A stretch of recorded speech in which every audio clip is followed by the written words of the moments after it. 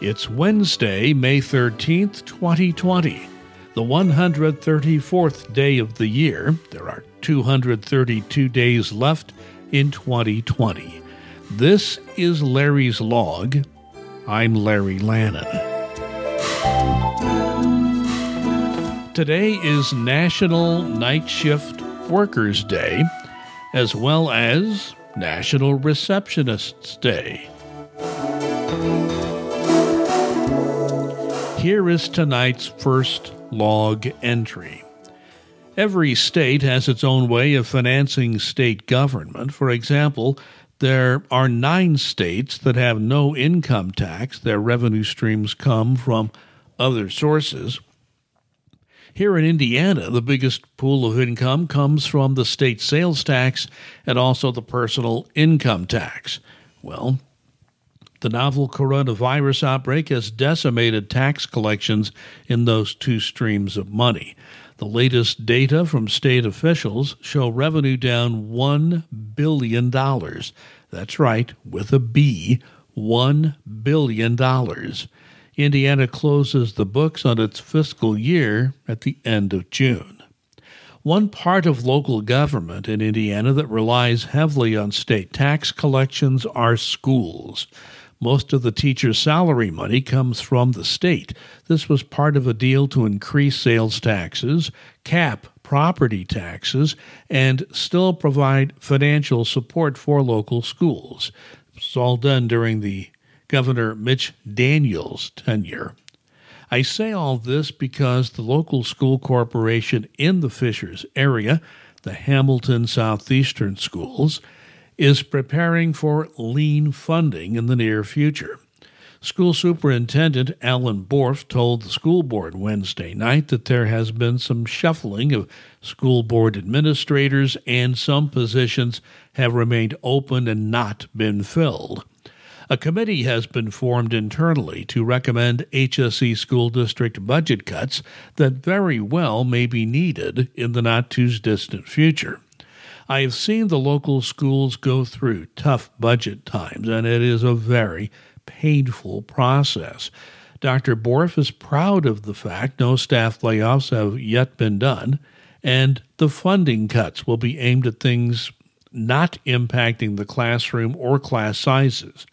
But if things get very bad, staff reductions cannot be ruled out in the future. HSE schools passed a referendum allowing more teachers to be hired in recent years and allow for better pay raises for the existing staff. But aside from that, teacher salaries are funded based on a state formula. But if the money plugged into the formula goes down, we all know what happens. Local school districts find it tougher to fund teachers and other staff positions. Borf told board members the new Hub and Spoke program, preparing students for work in the building trades, could be delayed a year if funding becomes an issue, but emphasized no decision has yet been made there. Now, the community should brace itself for what is to come. Many families living in Fishers chose this and the surrounding community because of the quality HSE schools provide. If there are budget cuts, school officials will do everything possible to keep those cutbacks away from the classroom. But we have all seen the forecast economically. All the experts say it is not good. We could be in for a severe economic downturn for quite a while. Just be prepared for what may unfold. My daughters are products of HSE schools and received a first-class education here, grades K through 12. I support the many good people working on this issue and will have more to say as all this unfolds. One more item tonight.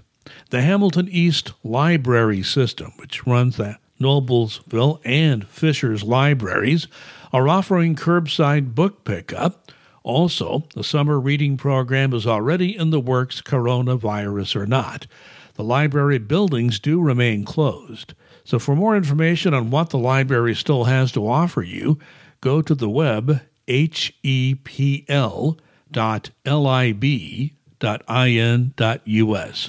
Now, the web address again is hepl.lib.in.us.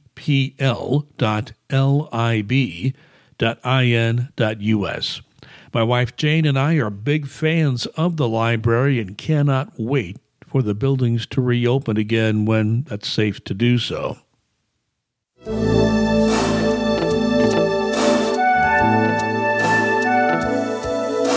Tonight's quotation comes from Jorge Luis Borges, the late Argentinian writer. I have always imagined that paradise will be a kind of a library. That's the final log entry for Wednesday, May 13th, 2020. You have been listening to Larry's Log. My name is Larry Lannon. Thanks for listening. We'll talk again.